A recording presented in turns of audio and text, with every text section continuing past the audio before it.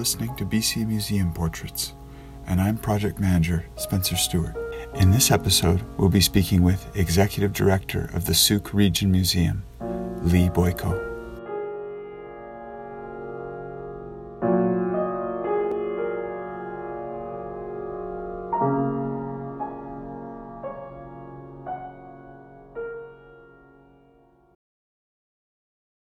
Lee, thank you very much for taking the time to speak about the Sooke Museum and Archives. How did you get involved with museums, and specifically with this museum? I got started in Steveston in 1976. I helped start a historical society there in the Steveston Museum, and was a founding board member, young teen at the time, and I just kept at it. I ended up summer jobs in Delta and Wells, and then eventually Museum of Archaeology at Simon Fraser, where I was going to school, and then I went up to Prince Rupert, went up there for a 6-month contract and was up there for 6 years, eventually the assistant director curator, and then a job opened up here in Sooke. I applied for it and got it, so I worked here in essentially the first half of the 90s. I then went on to work for the BC Museums Association as the professional development coordinator.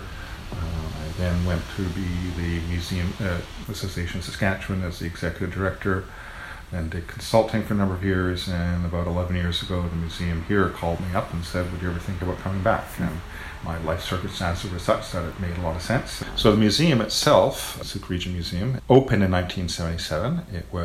There had been a historical society for a few years before that, primarily volunteers. The original building was built by the Lions Club, and so it went through that trajectory of being predominantly volunteer, with some paid staff. Some are students, mostly the person, Alita Pierce, who eventually went on to become the executive director here. She volunteered, but she got paid, but donated her whole salary back for years and years. And the museum just became one of those places that was part of the community. The unusual thing about our funding was I was through a series of referendums, and the most recent one in 2008, where 83% of the voters supported increasing their property taxes to provide operating funds for the facility.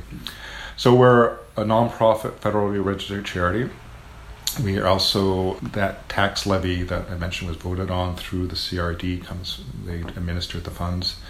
We get some provincial funding, we get through the BC Arts Council. We're also the official visitor centre for the area here, so we get some money through Destination BC. But otherwise it's self-generated funds from gift shop, from events. We do bus tour dinners and lunches and things like that. But this has very much been a community museum. The municipality is only about 20 years old. Prior to that, we were one of the few public facilities in the area here. And so we really built up a good relationship with the communities. Our volunteer base, who were the key to getting it going, were obviously mostly from the pioneer colonial background, although we very early on had First Nations involvement. The Sauk First Nations had, for more than 30 years now, had representation on our board. And so we do, lots of different things. We look at the human and natural heritage of the area. So we have exhibits that look at the flora and fauna. We have prehistory and pre-contact exhibits. The development of the collection over this period of time, what are some of the stories that are well represented? I think certainly the period of time from the 30s to 60s are better represented than, say, more recent and earlier stuff. We do have some for both cases. And that's certainly reflective of the people who helped found the museum, as I said, in the 70s. We're lucky to have had some people who are very active historians in terms of amateur historians, professional to this point, I'd say, who've done a lot of research on this area. Our collection, certainly at the beginning, may have been a bit more open than it should have been, but certainly for the past while, we've been trying to be very strategic in what we collect. We only have so much space and that. We've been doing a major inventory project for a number of years now. We pretty much have everything in the collection identified and properly cataloged digitally. What are the collections emblematic of? What are some of the stories that make up the history of Sooke? Obviously a lot of the work-related stuff, so forestry. We've also been very much an active cultural community, and the arts have been very important to Sooke for a long time, and tourism. So our exhibits will also reflect the arts and culture of the area and the rich tourism. There's been tourism establishments here for 100 years. A lot of social history, women's history. Sooke was the first place that somebody could buy private land, what is now British Columbia. And although the first tended to be HBC, former HBC employees, many of them actually were Métis and First Nations who moved across with the fur trade. So we had Iroquois and that to come into this area. But otherwise, ethnicity over the years, this is a pretty white place. And if you look at the Stats Canada stuff now, the percentage of people who are not First Nations who are living here in terms of ethnic groups is less than a couple of percent. So our reflection of the community does reflect that in terms of our stories. Doing a major online exhibit about the women of Souk. Our collection has a lot of stuff that represents household, women's involvement in the economy, clothing, things like that. So it is diverse to a degree, like most community museums are. In terms of stories that you've heard from community members, are there some that you feel aren't really reflected or touched upon in the holdings of the collection? Yeah, part of it is a timeline. I really think we need to be telling a lot more of the story of the past 20, 30 years within our exhibits. Our exhibit space is very limited and the exhibits are being set.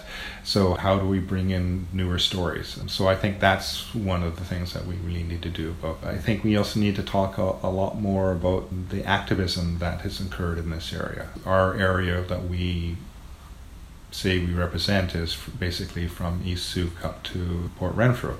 And that area has been full of activism over the years, and we know that what's happening up at Ferry Creek right now is very much within our area. So there's that story. I think that we've done a pretty good job about the industrial history. We need to tell more about the transition. We've talked about the closing of the last big mill here and the transition from a resource economy to more of a veteran community, but we need to do more of that. So that's an area that transitions would be very important.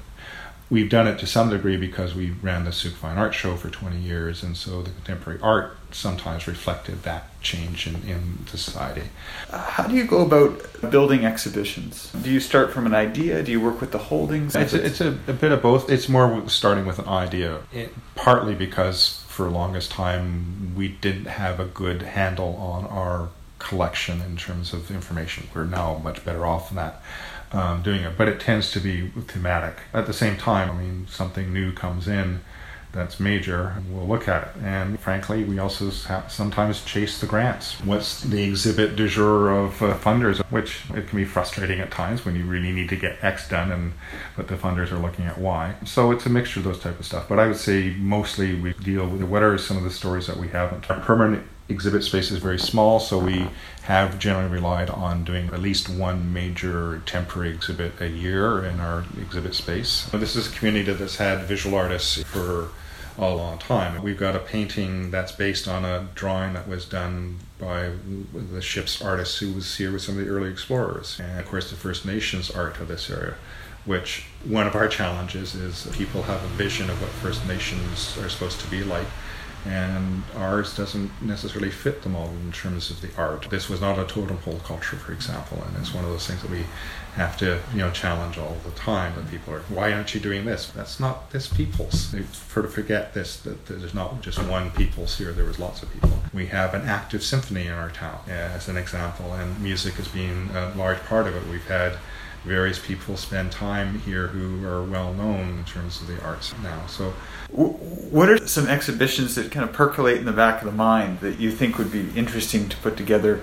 So my dream, I want to do a major traveling exhibit that looks at the human and natural heritage of both sides of the strait. So a tale of two sides of the straits or something along that line, and look at the development differences because of that artificial border.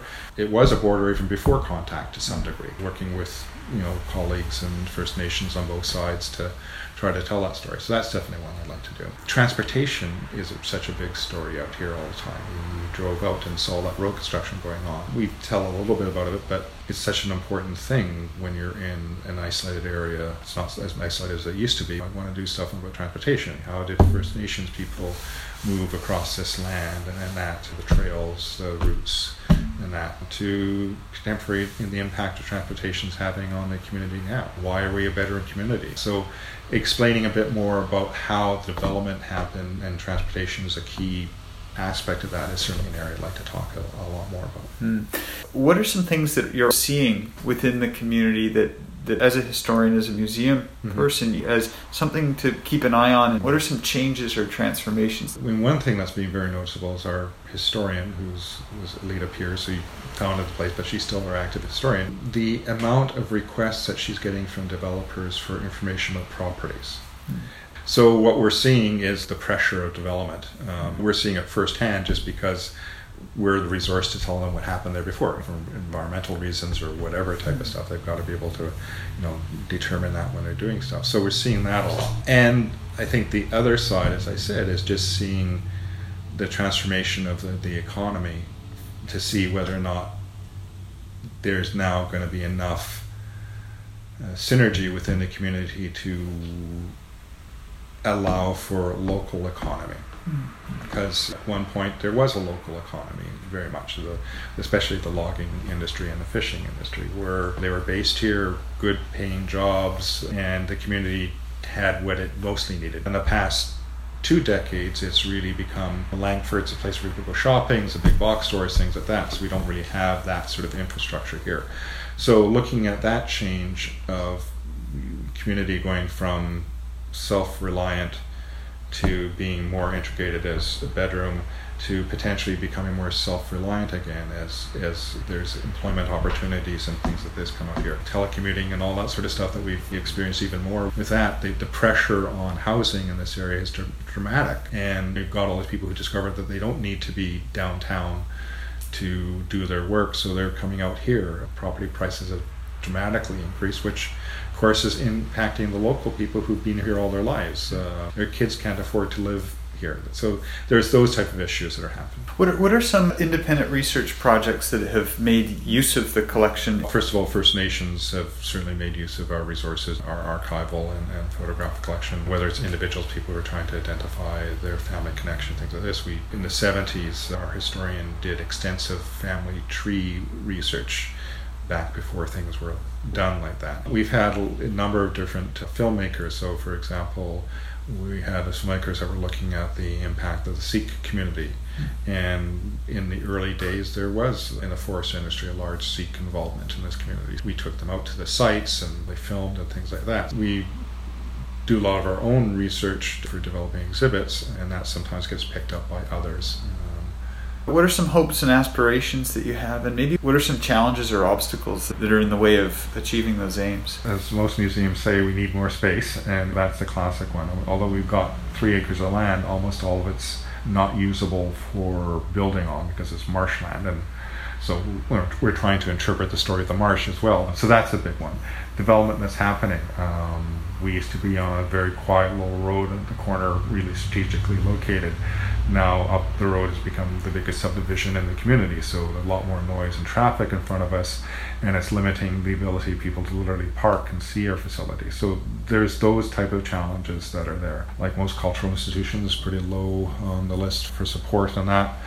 We're a non-profit, federally registered charity, so we often have to go cap in hand to sources and be it provincial government or whatever. So funding is an ongoing issue, continues to be. I think the advantage we have is that we're flexible and we're nimble. We're not tied directly to a government agency, so it gives us a bit more flexibility to take advantage of opportunities. And we need to do better strategic planning, we need to do better long-term planning. I remember a number of years ago hearing ex-director of the Glenbow talking about that museums need to have a 1,000-year plan. And it's true. In theory, most of the stuff that I have in our collection should be here 1,000 years from now. Can we realistically do that with the facilities we have now? Some things, yes, but it would be hard. Doing that sort of planning for how do we care for our collections over long term? How do we disseminate that information? How do we do more programming with what we have? I've spent so much of our time and effort the past decade dealing with the collections management side of stuff. We're hopefully being able to transition from that towards more programming. We do things like our night market, which isn't a traditional museum thing, but it brings people through like crazy.